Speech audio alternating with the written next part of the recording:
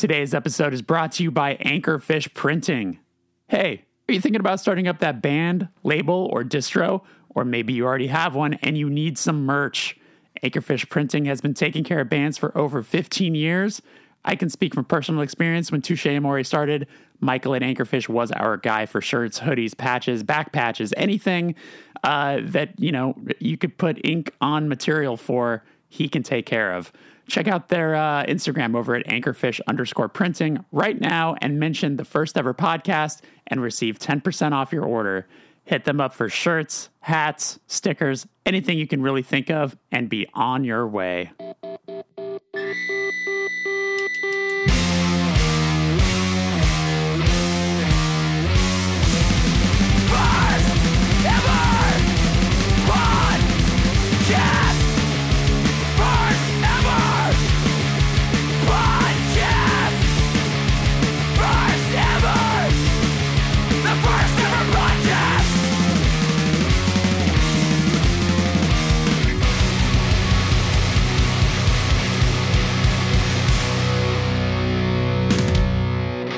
Welcome to the First Ever Podcast. I am your host, Jeremy Boehm. This is episode 76, and if it's your first time here, this is a show where I interview artists of all kinds about the first experiences in their art form that led them to where they are today. My guest this week is Singh of Hate 56. If you are a fan of punk and hardcore, emo, anything kind of punk adjacent, you have very likely come across some of the content he has provided in this world. He has a Patreon that is super active. Filming punk and hardcore is literally this man's job, and it's super awesome. Very thankful for the work he has done, as I'm sure you are. So this was a really fun conversation. I've known Sonny for a while, but this is our first time really getting to chat. So it was really fun. I hope you enjoy this. Before we get to that talk, though, I want to shout out one of my newest sponsors, Death Wish Inc. For 20 years, Death Wish has been the go-to label for emerging punk and hardcore. That continues today with their recent releases from scene staples and promising newcomers such as Modern Life is War, Greet Death, Chastity, Converge, Frail Body, and more. Get 10% off all Death Wish music and merch in their store using the link deathwishinc.com/thefirstever, which automatically applies the discount and filters the site for only items included. Again, that is 10% off all Death Wish releases and merch at deathwishinc.com/thefirstever. Have you pre-ordered the Converge Blood Moon record? There's a second press up now. That record is incredible. Geez. I haven't even mentioned the Patreon. Go to patreon.com/thefirsteverpatreon, where right now there's a bonus episode where Sonny answered questions submitted by subscribers, and it's an extra good one, let me tell you. A lot of great questions submitted, and his answers are great. So if that interests you, if you want to support the show, if you want to be able to find out about upcoming guests, you get extra radio bonus episodes, Discord channel, all the usual fun stuff. And I'm currently working on the physical gift for people who subscribe to the $10 amount a month level. So be on the lookout for that. Also, obviously, subscribing to the show on Spotify or Apple or wherever you're enjoying this also helps a lot. Leaving a rating and review helps oh so much. Telling your friends helps even more. Posting about it on social media. All of these things really do help this show grow.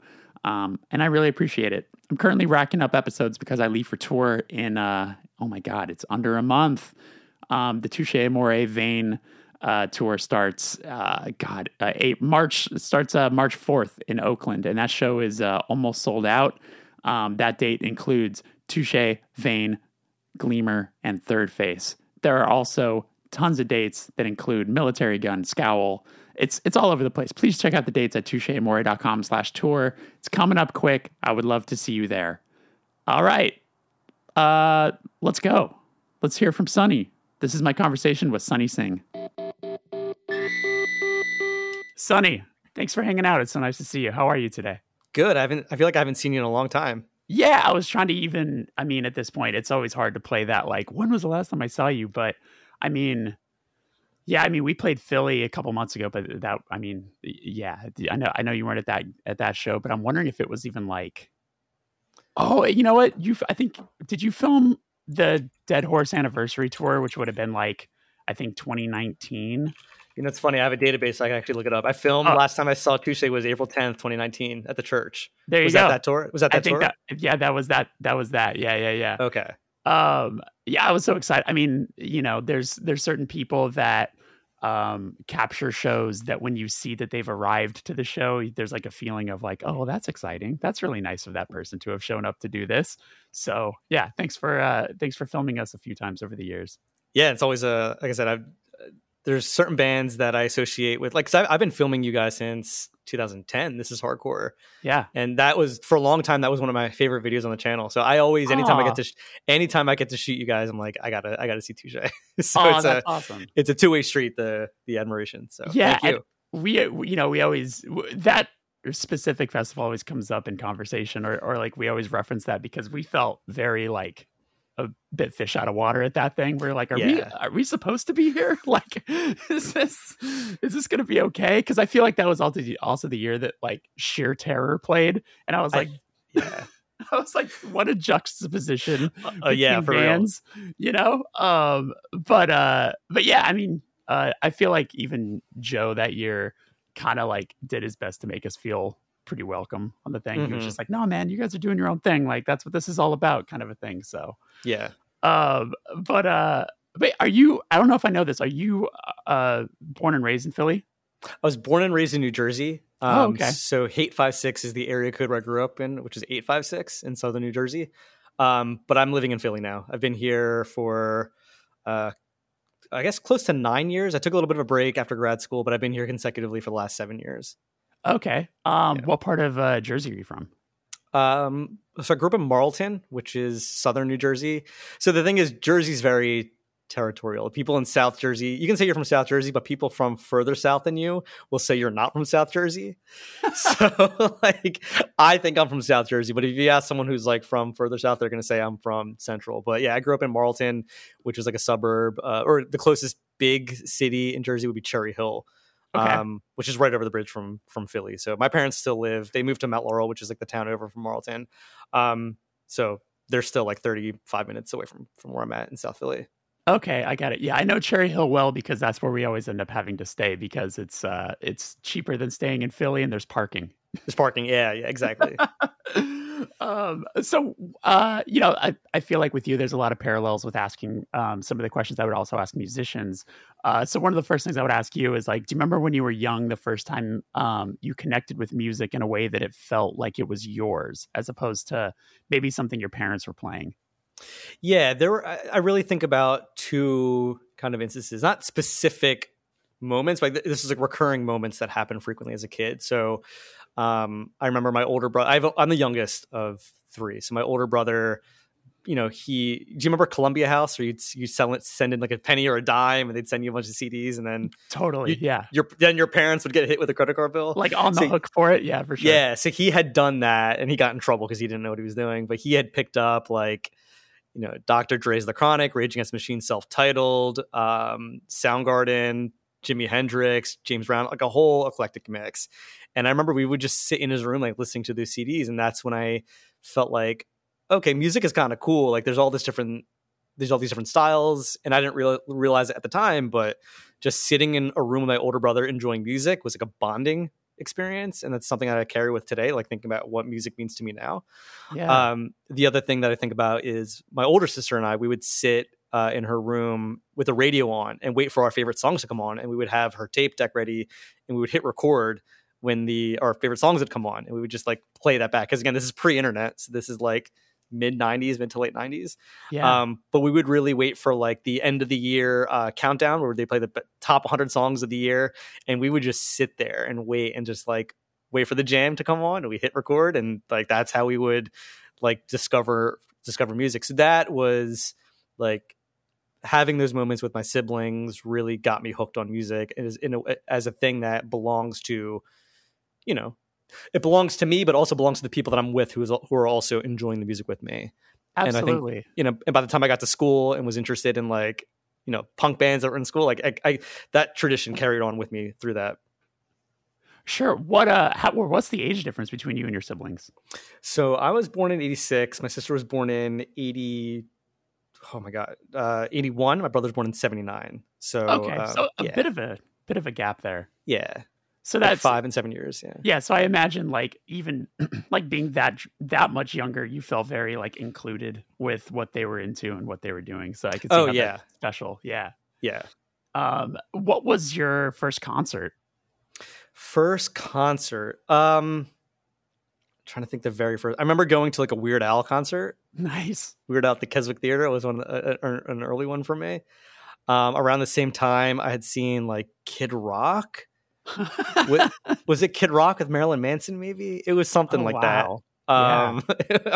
As in terms of like major concerts. Yeah. For you know sure. what I mean? That's an insane tour to even imagine those two. Even for a lot of reasons, but one of the big things I convinced my parents to let my brother take me to was the Cash Money Records Rough Riders tour. Oh shit! Back in I think 2001. So it was like DMX, Eve, Dragon, Swiss Beat, all of them. Juvenile, Lil Wayne when he was like 10 years old. I don't even know how old he was at the time. But like all of them. So we went to that. My brother took me to Ozfest 2001. And we saw like Disturbed, Crazy Town, Slipknot. I remember watching on the side stage this band called Hatebreed play, and I was like, "What is this? This is amazing!" And was that probably like your introduction to the first time seeing what hardcore was? Yeah, I had been fascinated with hardcore, and I've told the story a bunch, but like I got into live recordings from collecting VHS tapes of Rage Against the Machine, and everyone who's followed me for even a minute knows how much I obsessed with that band. But I had collected those tapes, and through that trading process I discovered like Inside Out, and so I was really fascinated with them. And then also had been like in the middle of all that collecting, I got a tape with like Youth of Today and Gorilla Biscuit. So that was like my familiarity with hardcore at that point had been just through live recordings until I went to that Ozfest show and I saw Hatebreed. And I think around the same time I was starting to go to local shows like that my friends were playing, and like again this is like early high school. So it was like mostly like pop punk, ska, punk, and very bad hardcore and like metalcore. So just getting like a very, as not realizing at the time, but just soaking in all the different types of like underground music, if you want to call it that, just by going to shows and having them like be mixed bills. But yeah, that's an interesting time too. I feel like you and I have that in common a little bit, where like I was like really into metal, and I was actually listening to some bands that would be considered hardcore, but I didn't realize because there was the mixed bill thing going on a lot. Like, I was really into like Vision of Disorder because they were on Roadrunner Records, but I didn't know the VOD was a hardcore band. Like I had this Strife and this Defiance record because Chino from Deftones sang on it. And I was like, oh shit. Oh, that's cool. Like those kind of funny crossovers. But I even wonder when you got into Inside Out, like, did you do the thing where you looked at the record label and you're like, oh, well, if this is on Revelation, I should probably listen to other things on Revelation. Was that kind of like the path? A little. So I wasn't a record collector. Okay. I was into like Soulseek, Napster, things like that. MIRC. So Merc was where I was actually getting a lot of my video content from, like bootleg recordings of bands. So I was discovering things that way, and then finding out, oh, this other band played the same show. Let's look into that. But yeah, through Inside Out, I was like, oh, what is this 108 band? And like I dove into that, and it was like no turning back from that point. So less about like digging through liner notes. I mean, once I had heard Revelation, I was like, oh, this is probably it was definitely like the first label that I checked out because I knew that Inside Out was on that. So that opened the floodgates for like Judge, all that stuff. Today, all that stuff I like discovered through that Revelation connection. Yeah, it's kind of funny because with Rage Against the Machine being such a gateway band for you, it's tough because that's like an instant major label. So it's not like you could like explore the major label and find other like-minded things. It was like so interesting. The Rage Against the Machine was like, that's where they got their start. I still find that fascinating in their story, Oh yeah. It's, I'm thankful that I was obsessive enough to want to like dig into a little bit more to figure out like, where did they come from? What other bands were they in? And really like go down that rabbit hole. Cause once I saw that, I never looked back. I actually don't know this. Were the other members of Rage Against the Machine in any like punk or hardcore bands? I actually don't know that. No, Tom and Brad weren't. Tim, the bassist, may have been. Zach was in, Hard Stance. He did Far Side. He was in. I didn't know this until much later in life, but he was in middle school. He was in a punk band called Juvenile Expression. Literally, they're like 12 years old, and there's a photo of them circulating. It's misidentified, and this is where the archivist in me is like, no, that's not right. But there's a photo circulating of this band when they were in middle school. People think it's Timmy from Rage in the photo, like he played it. It's not Timmy, it's someone else. But I don't think anyone else in the band was in like an actual punk or hardcore band. Like Tom had been in like a rock band called Lock Up, but I don't think any of them were in, besides Zach, were in like a hardcore band.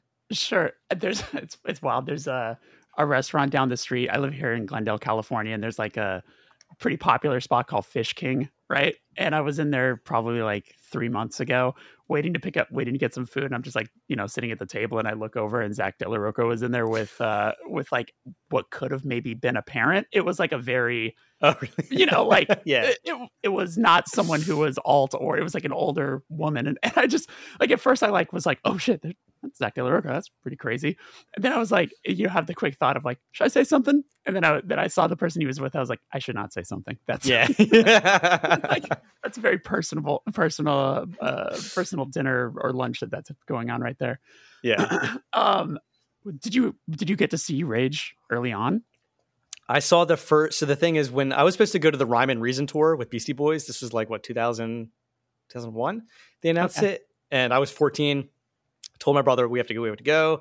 And then was it MCA that broke his arm in a bike, like a cycling accident? One of the Beastie Boys broke their arm. Okay. And they had to cancel the whole tour. And I was like, fuck, it sucks.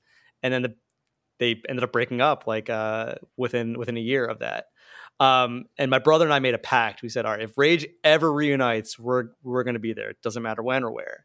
So fast forward to Coachella 07, was it? They reunited, and like, right. Yeah. I called them up. I was like, they just got announced. Like, we got to execute this pact. So we went out to Coachella. I just went out for the one day. Suffered through some of the most painful like interactions with humans on Earth. But I saw Rage there, and then that summer, I think it was the summer afterwards. I think it was that summer. I saw them at Rock the Bells in New York. Oh, sure. Yeah.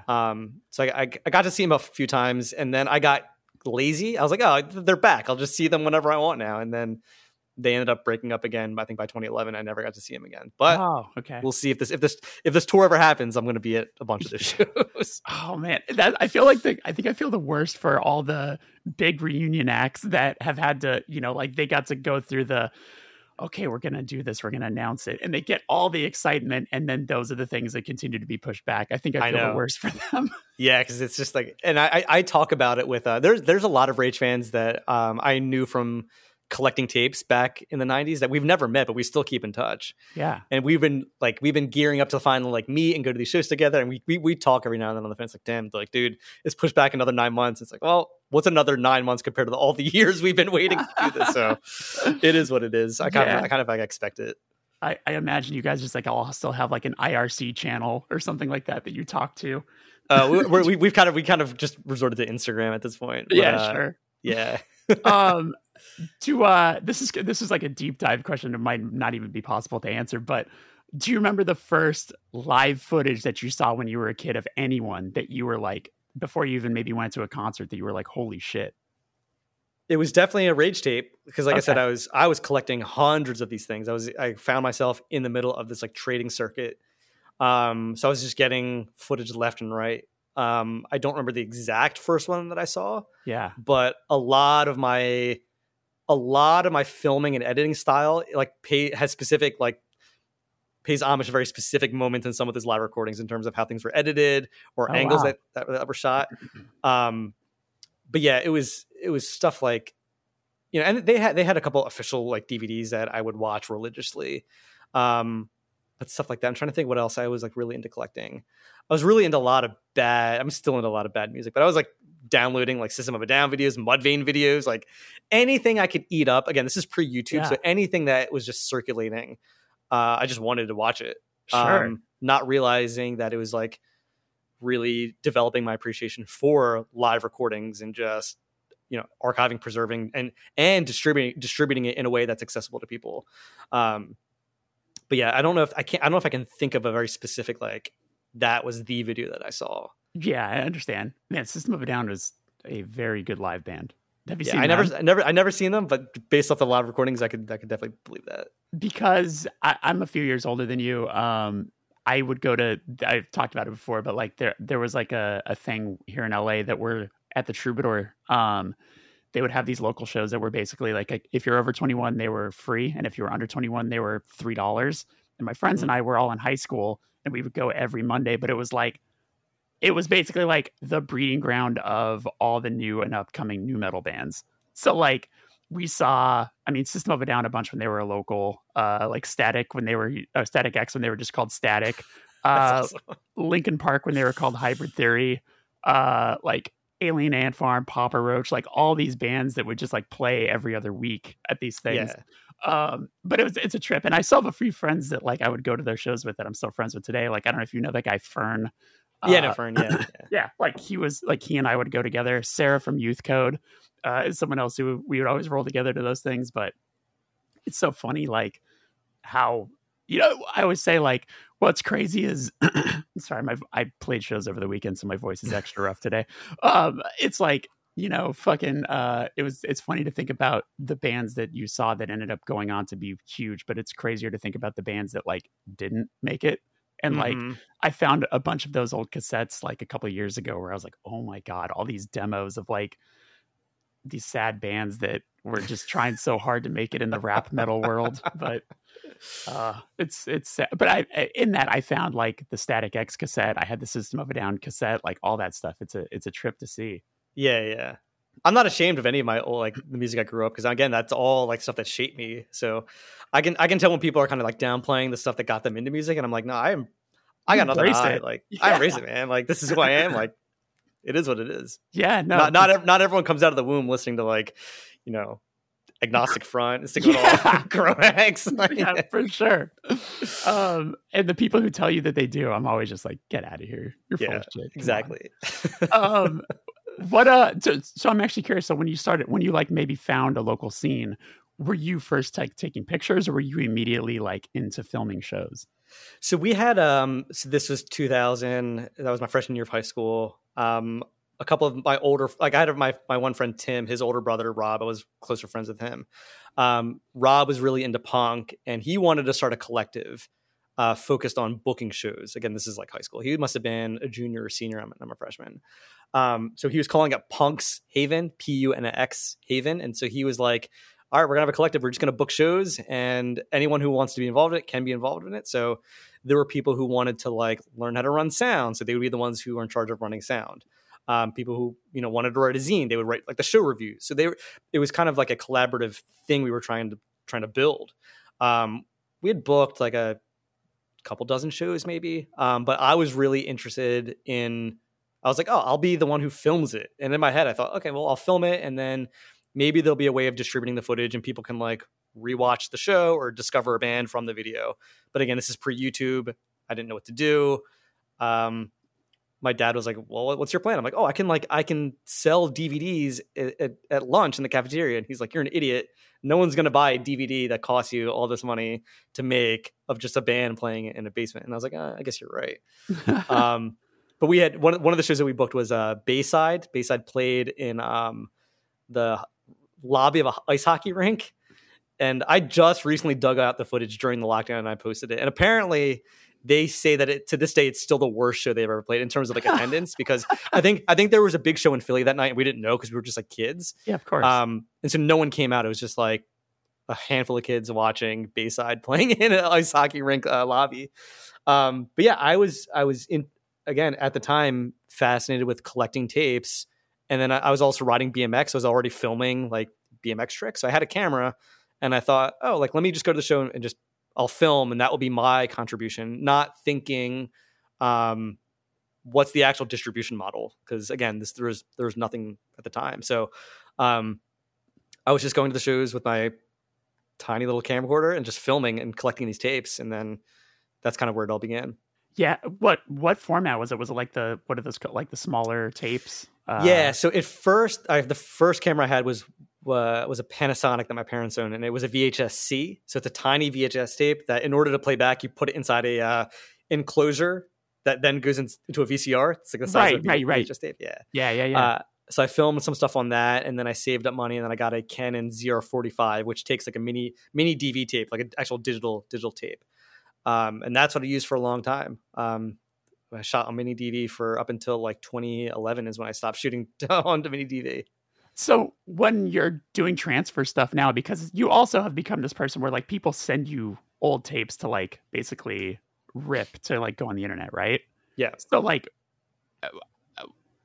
what is that system like? Because I can't even imagine it. Like, yeah. So digitizing a tape, any kind of tape, is a real time process. So if it's like an hour long tape, you have to digitize it. It's going to take 1 hour to digitize straight through. Yeah. And I was doing that for a long time, like just filming shows. Early Hate 5.6 was just filming on mini DV and then going home and digitizing the tapes. At some point, I came up with this idea of like, okay, well, the camera has an output that you can then connect to a computer. Like normally, if you're transferring a tape, you hook up your camera to a computer and then you set the camera to playback mode, and you can transfer the footage that way.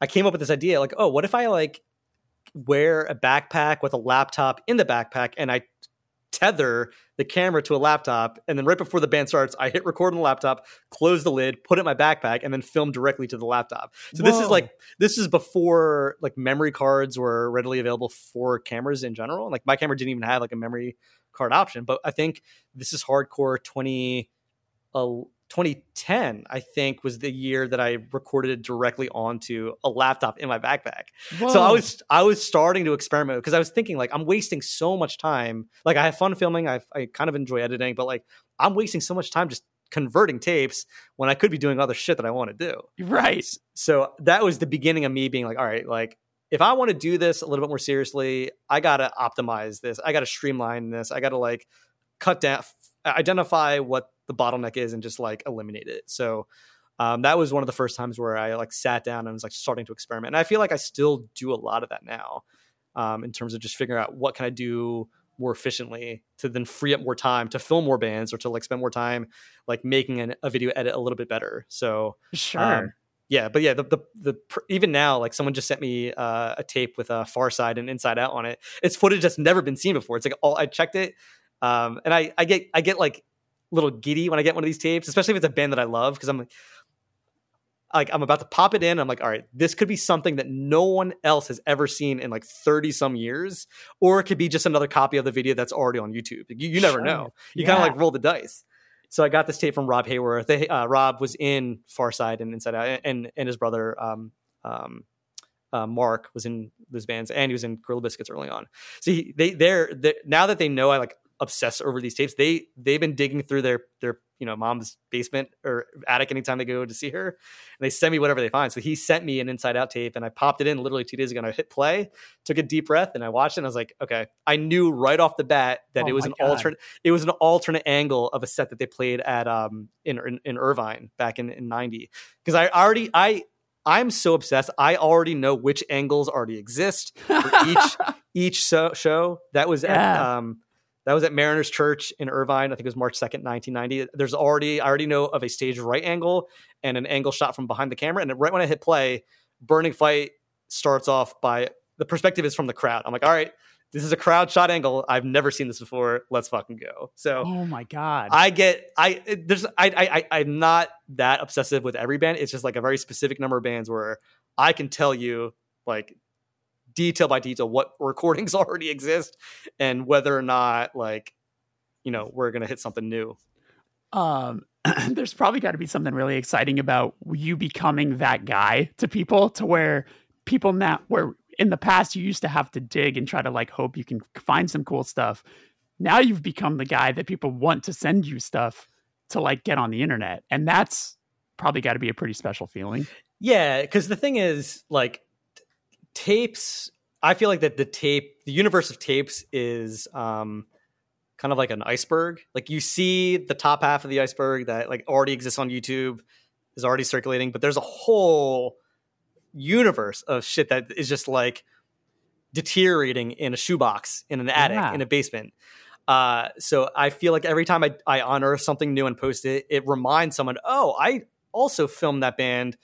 I have the tape. Let me just send it to you. I'd love for people to see it. So like during the lockdown, I got a couple like glass draw sets and I posted them. And like every time I posted one, I would get at least 1 or 2 messages from someone saying like, hey, I also filmed that tour, but on the next night, do you want me to send the tape? I'm like, yes, send me the tape right now. Oh man. And so it's cool. It's super cool for me to like, there's just through the process of archiving, it encourages other people to like dig up their stuff as well. There's still a couple holdouts because the thing is with older like recorder, like filmers and people who like recorded audio, some of them are very protective and they don't think anyone else deserves to hear it or even look at it besides them. Oh, that's weird. So it's a little frustrating because I'm the exact opposite. I'm like, everything should be shared. Everything should be shared. Yeah. But they hold a certain, it's a possessive thing for them. Like it means it's a very special thing that they don't want to give up. Right. And for me, I'm like, you know what? Those tapes are going to deteriorate. They're already starting to deteriorate these 2 or 3 decades later. Like, what's the point in holding it if you're not going to digitize it? Like, you're just holding on a pile of dust. So there are a couple people out there that I know are sitting on inside out audio recordings of stuff that's not already in circulation. And the thing is, it becomes kind of like a long game. Like you got to be friends with them. You got to like butter them up. And then hopefully, because rather than just being like this random guy on the internet, hey, can you, I heard that you have this tape. Can you send it to me? They're just going to tell me to fuck off. But like, I'm hoping, and it has worked where, and it's not like a manipulative thing. It's more like, hey, I know you have this thing. You know, I want to see it, but also like, tell me about your life. Tell me about like what it was like. Tell me about what it was like to actually go see that show. Because I also care about that. I also care about like, what it was like. What was it like to see that band in 89 or 90? Like, tell me what their scene was like. I want to know that stuff. And like, you know, ideally in time, they'll open up and be a little bit more receptive to giving me the tape to then digitize and share with the world. When you get a tape in the mail, are you ever scared that like this might be the last time this tape works, or like in the middle of it it's gonna snap? Like, have you had those situations? I have that fear all the time. There've been a couple tapes that they haven't. No, there's been a couple tapes where it'll like the tape will sever in the middle of playing it. I have to like dissect the tape and like literally stitch it back together and then seal it back up. Oh, it depends on what the footage is and like the condition of the tape. I can tell like, all right, this might not last a couple more plays. But someone had do you know Dave Sausage? Yeah. So Dave, I must have been early pandemic. He dug up a copy of Youth of Today's No More, the music video, one of the original like master tapes. So he dug that up. That's because there was like a really poor rip that was on YouTube, but he dug up one of the first like I think it was like the master copy, and he was like, you can digitize it, but I need that tape back. I'm like, all right, I got to guard this thing with my entire life. And like, it played perfectly. I was able to like digitize it, restore it, you know, up-res it to 4K or whatever I did. I can't remember. And then like return the tape. But if it's a high value item, I'm like, all right, this thing is super precious. I got to make sure it's done right. Oh, that's incredible. That's incredible. Today's episode is brought to you by Discovered Magazine. Discovered is an international print counterculture magazine encompassing the best of music, art, skateboarding, and anything with a punk ethos. Listeners get 10% off a yearly subscription using the code FIRSTEVER, spelled out, when you visit store.dscvrd.co. Discovered is definitely the coolest magazine around. They cover so many bands that other publications just don't. And I love them for it. Support Discovered. You won't regret it. Do you remember the first show that you filmed? First show that I filmed? It was definitely one of these like Punk's Haven shows. One of the bands that I filmed a lot back then. There were 2 bands that I filmed a lot. One was called Roadside Assistance. It was a 3-piece punk band from my high school that I was best friends with. Like I filmed all of their shows. Yeah. And the other band was Lower Merion, from the Lower Merion area of PA. Or they might have been PA Jersey, but they were like an indie rock band. I was really obsessed with them. So I was filming a lot of them, a lot of their sets. I was filming like the Progress. Progress is why am I blanking on his name right now? Evan from Into It Over It. That was one of his first bands. Yeah. Filming a lot of that. As one of the first hardcore shows that I filmed as Hate 5-6 was, I think, the Floor Punch reunion at the church in Philly. That was 2006, 2007, October 28th, 2007 was Okay. like I think the first hardcore show that I filmed. Actually, no, it might have been, you know what it might have been? Have Heart, Hope Conspiracy, Paint It Black at the church. Damn, that's a stacked show. That was a super stacked show, yeah. And I remember I got there late and I didn't film everyone because I was like, I'll just film like Have Heart and HopeCon. Sorry, that was 2007. Or sorry, 2008. So that was like a couple of months after the Forefront show. But some of those early shows, I'm like, I think back, I'm like, damn, I got to see some pretty stacked lineups. Yeah, man. You know what I mean? And I think about it. I think, yeah. Was that HopeCon show the one that you just posted the other day? Was that from that show, or is that a later one? It probably was. I know I posted a HopeCon set recently. I think it was that show. Yeah. Okay. Yeah. Damn. And I am getting some HopeCon sets in the mail. Nice. Tapes. Like that's a van if I know you're sitting on HopeCon tapes, I want them. I need to get out there. That's another awesome. one of those bands for me. Yeah. Have you do you know Niraj at all? Have you ever talked with him? He's like my Indian. There's not a lot of Indian guys in horror. I mean, it's changing now, but growing up, he was like I always looked up to Niraj. Like he's my hero. We talked the other day. He's constantly trying to get me to sing for a band because I've done like guest vocals here and there for like 108 and whatnot. Yeah, and he saw a video of me doing vocals for the 108. He's like. I brought it up because that happened 2 or 3 years ago, and I brought it up to him a couple days ago because it was like the anniversary. He's like, I'm telling you, just write some lyrics. I will write. He said he would write an EP for me in a weekend. Like I feel like he's just a machine when it comes to like writing good music. Guy. Yeah, he's a riff guy. You know what I mean? So I think that if I could figure out how to write lyrics, I have no idea how that works. I think he would write an amazing EP in a weekend. Every time that Hesitation Wounds gets together to try to write something, it's so like our whole thing has always been like, let's just get into a room and see how many songs we can write in a day, then we'll record them the next day. Yeah, and it's just so funny to see him like stare at the wall for a second and then just like start fucking around, and then within 30 seconds he has come up with something. It's crazy. Oh, everything he's done is Suicide File. What was the other one with Dave from Holy Fever? No, well, the Holy Field, Stab by Words. Oh, okay, yeah. But I'm constantly punishing about HopeCon.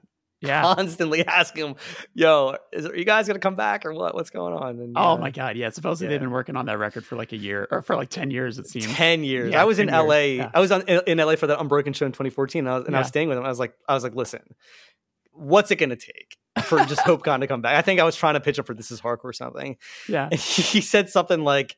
He's like, yeah, just we're writing. Jared comes out, you're right. And the thing is, like, Kevin's not angry enough.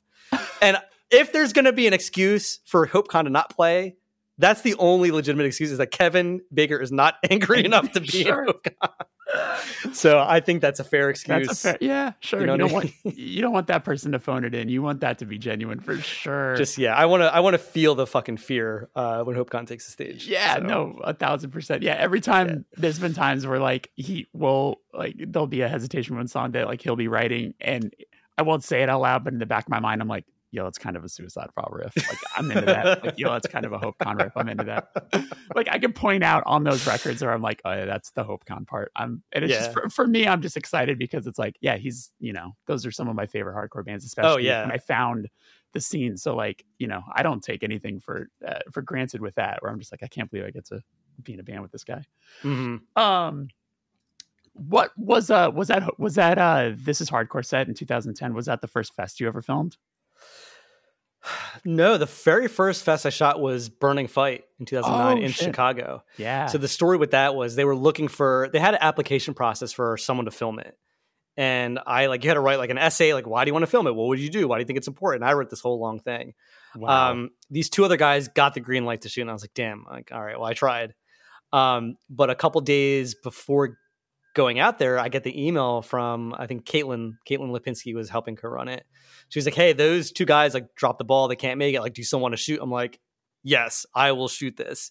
And I didn't have enough money at the time to like buy all the tapes. I think it was like a 2-day thing. Yeah. So I remember going on a Philly message board. I said, hey, I'm going out to Chicago. If you want to donate money, like, and sponsor a tape, I will use that tape to film whatever band you want. And I got like enough money to buy tapes for every band. So that was like the first experiment with like crowdfunding, like the resources I need to like shoot the stuff that I wanted to shoot. Right. But yeah, that Burning Fight Fest, again, last minute, I got to shoot it, shot every band. And still to this day, some of those sets are some of my favorite, like that trial. I don't know if you were there. I wasn't there, but no, I was living vicariously through everybody's posting it. Yeah. Yeah, it's like trial. And then, again, all these bands from the 90s. Like, I feel like, I wish I grew up in the 90s because my affinity is for like 90s hardcore bands. Yeah. So that was my first time getting to see Trial, Unbroken, Disembodied. 108 played as well. And I'd been following them on that tour for a little bit. So, but they also had like current bands, Half Heart, Blacklisted, Harm's Way. So it was a really good lineup. And that was the first fest that I filmed. And once I put those videos up on the site, that's when I noticed the very first like inflection point in traffic. I was like, oh, a lot of people are like watching this. This seems like it could be a thing. Because up until that point, I was filming, a couple shows here and there, posting it, and then promoting it on message boards, being like, hey, film the show, check it out. But it was the traffic from Burning Fight that really like planted the seed for what the channel would become. And that summer, I hit up Joe Hardcore. I was like, hey, I'm a local kid. Like, I heard that you're looking for a video guy. Like, here's my Burning Fight footage. What do you think? He's like, yeah, sure. Come out, film it. And that started my relationship with him. Yeah.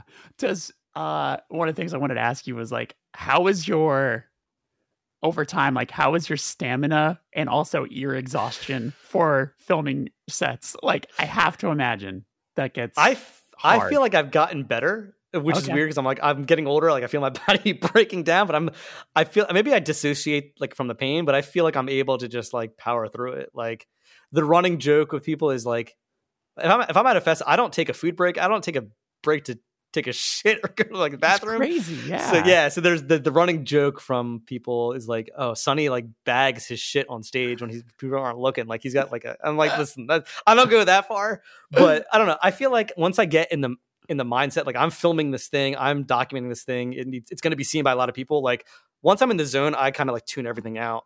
But yeah, I've built up a lot of like muscle strength in a lot of weird places, like my shoulder from holding the camera above, like over my head. And just like more so than that, like developing an eye for like which moments to capture and like when to capture it and the best way to frame it. So yeah, I don't know. I feel like my endurance has gotten better with older age. I don't know how long that's going to last. Yeah, like, am I going to be 50 and still able to shoot a 20 band fest in one day? I don't know. We'll see.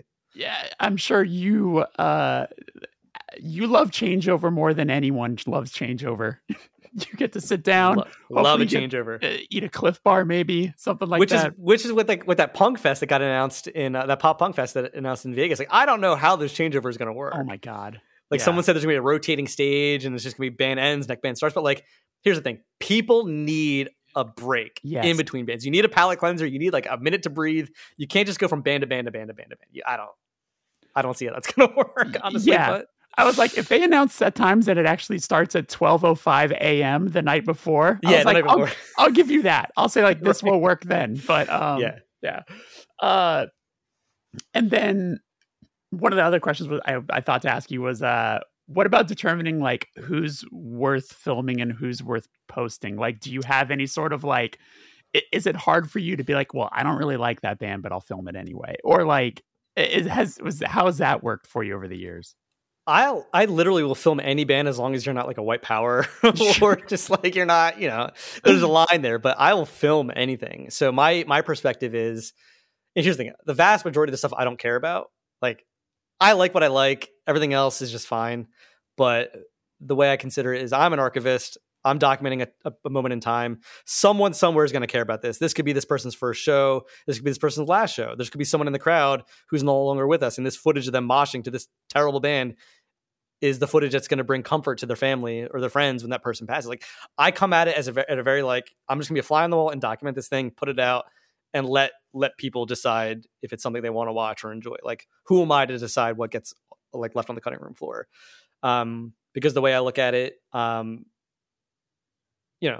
if people weren't filming the bands that I loved, and I would never have discovered them. So you just don't know who's going to be someone's like gateway, or it's going to resonate with someone to either inspire them to come to a show or start a band. Like, you don't know. So pretty much I will film anything. My only restriction is, again, as long as you're not, you're not super sketchy with your politics. You know what I mean? And also just availability. Like I'm getting hit up constantly now to film shows all over the world, like on the same day. And I'm like, I can't be in two places at once. So it really comes down to like figuring out, is this something that people will want to watch, or is this something that I've been wanting to film and just haven't had a chance? So I kind of like evaluate it based off of those criteria in terms of what I think viewers want, what would be good for the channel. And also like, do I want to shoot this? Is this something I think will be fun for me to do?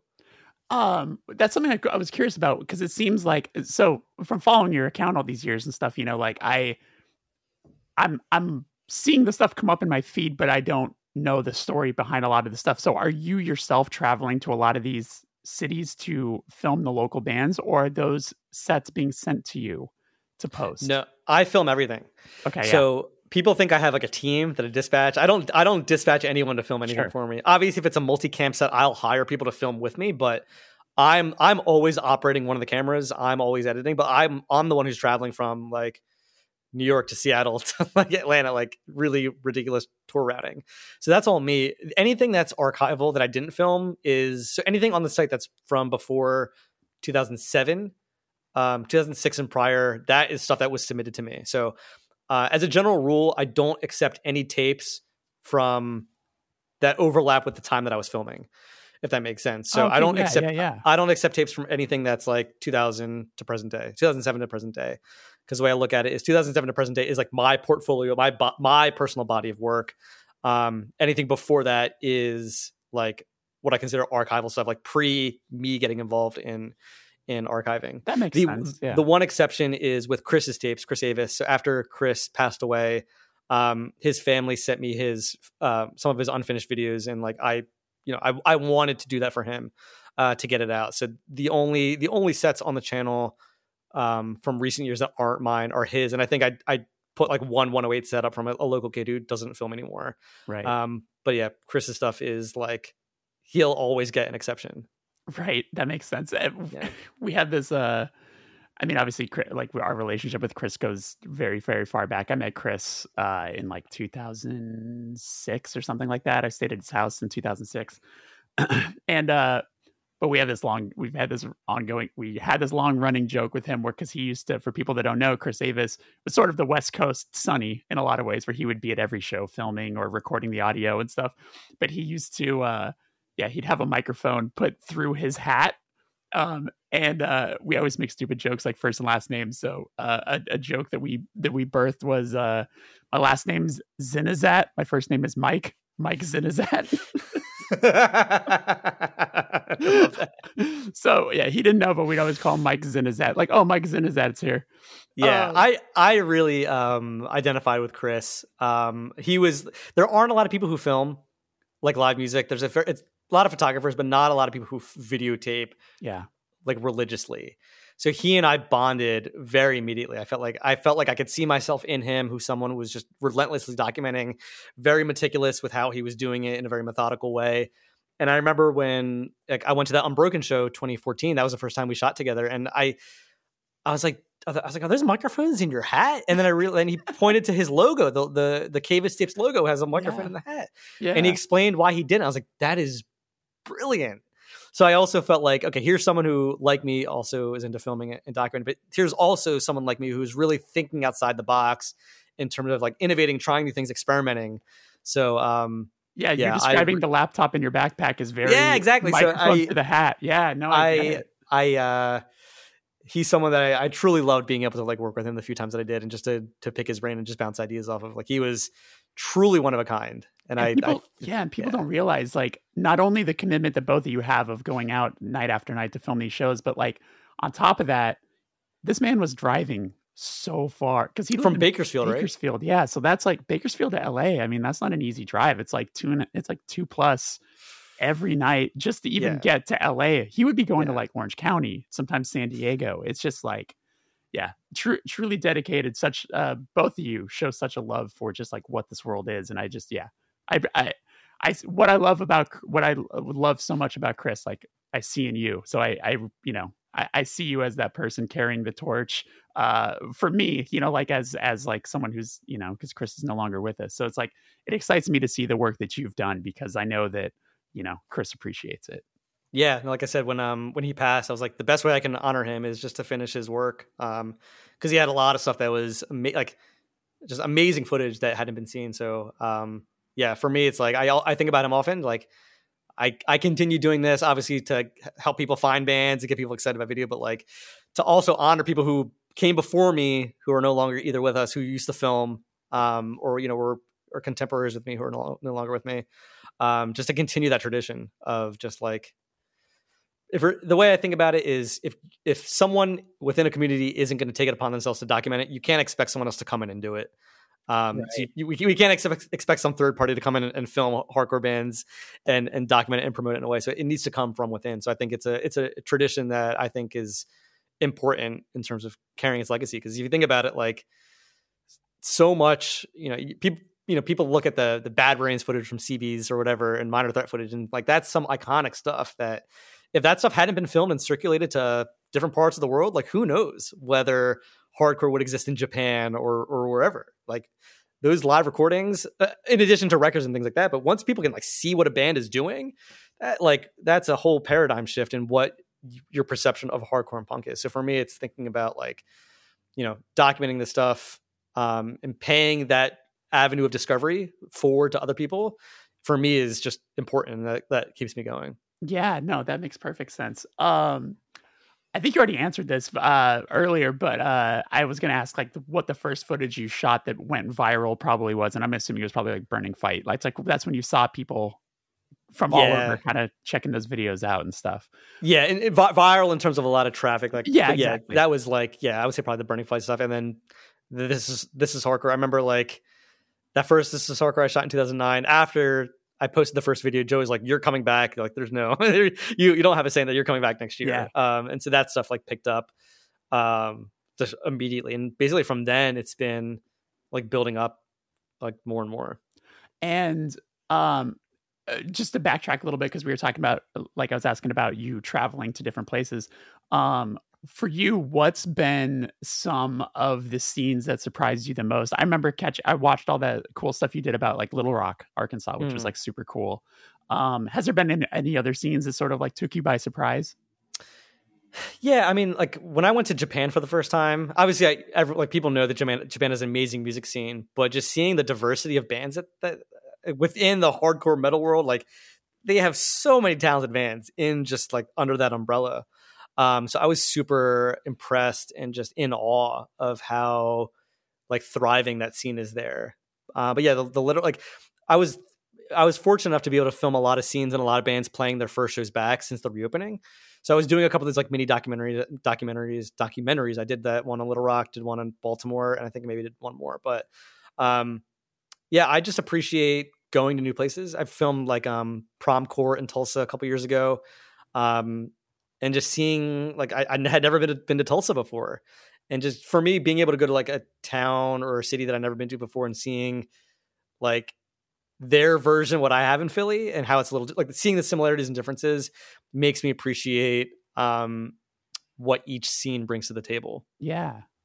It reminded me, I had Daryl from Glassjaw on the show a couple weeks ago, and he was telling me he was working with a band from Newfoundland. And I told him like years and years ago, probably at this point, 10 years ago, Touche went and did like a whole Maritimes tour.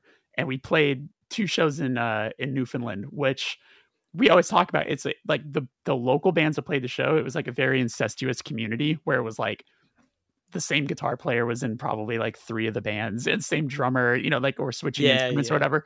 But we were so taken back. We're like, every local band in this very secluded city is fucking sick. Like there was like the band that sounded like, sort of like the punch style hardcore band. Then there was like the Hot Snake sounding like kind of guitar rock band. Then there was like the sludge doom band where like every single band is good. It's like, yeah. And it just reminds you that like every, not every, but like so many communities across this country, across this world, like have that. But yeah, I think a lot about like really get it. Yeah. Yeah, I was thinking a lot about like Baltimore in the 2010s. Like they had Mindset, Praise, Sacred Love, like Daniel Fang. Like he's drummed in so many bands, and like a lot of those guys. There's a lot of just crossover, just in terms of sharing members, and I always appreciate that. Like Dan's still drumming in Praise, and I guess Angel Dust here and there. I guess when Turnstiles out on tour, he'll still drum for them. So I love it when, I mean, it would be great if more people were, so it's not, if more people were able to like fill those roles. So it's not just contingent on one person being available. But well, it's also what people don't realize also, which is kind of wild, is Dave, who drums in Pianos Become the Teeth, used to be in a band with Justice, which is crazy to think. I forget what the name of the band was, but like I remember when we first became friends with Pianos back in 2009, 2010. Trapped Under Ice was obviously very known at the time already. They were already like a pretty well-loved band. And I remember I was way before Justice was the Friend, and I remember being like scared of the guy and like scared of that whole screen. I was like, man, that's some intense people. And then all the guys in Pianos being like, no, those are our boys. Like we've known those guys forever. And just like knowing it's like, I love that Pianos and Trapped Under Ice have crossover like friendship and love. I did not know that until now. That's so cool. I want to hear that band so bad. I want to know more about it now that I'm even thinking about it right now. Well, shit, man, I'll hit you with the last question, which I like to ask everybody, which was, when was the first time you felt like you were doing the thing that you had been working so hard towards? So that's an interesting question. Because for the longest time, I was content with just doing Hate 56 as a hobby. I was working as a software engineer, data scientist for many years, and just filming bands for fun on the side. I got laid off from that in early 2018. And I was like, let me just launch a page. I had heard of Patreon. I was like, I have a lot of followers. I'm constantly being asked to film this and that and just do all this stuff. Like, let me just try doing it full time. And like, luckily I was able to like launch it. And within a couple months, like able to just dive into Hate 56 full time. So pretty much since early 2018, this is all I do. All I do is just film, edit, and archive shows. And enough people are like about it that they support me to do it. And it's allowed me to just expand and grow. And like, I've been able to like, pre-Patreon, I was maybe shooting about 350 bands a year. Pandemic aside, when I was doing it full time, I was starting to hit 700, 750. So I've been able to like more than double my output in terms of just number of bands I film per year.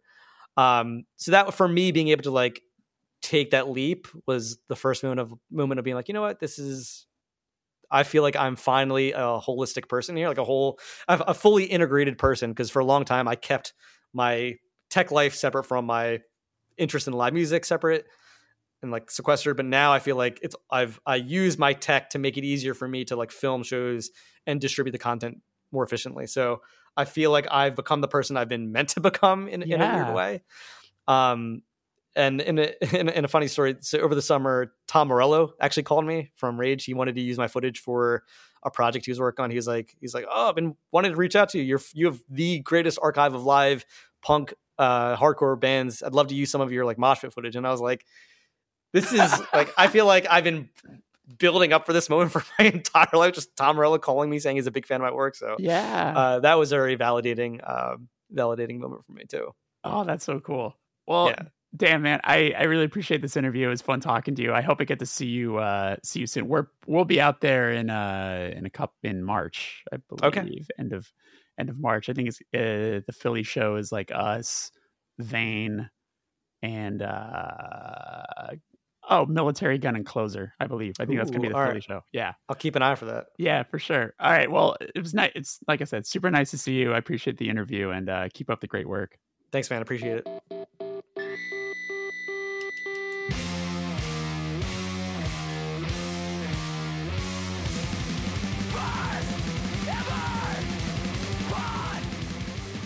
And that is our show. Thank you to Sunny for coming on and hanging out. And thank you for listening. Remember, there's a bonus episode with Sunny available right now when you visit patreon.com/thefirsteverpatreon.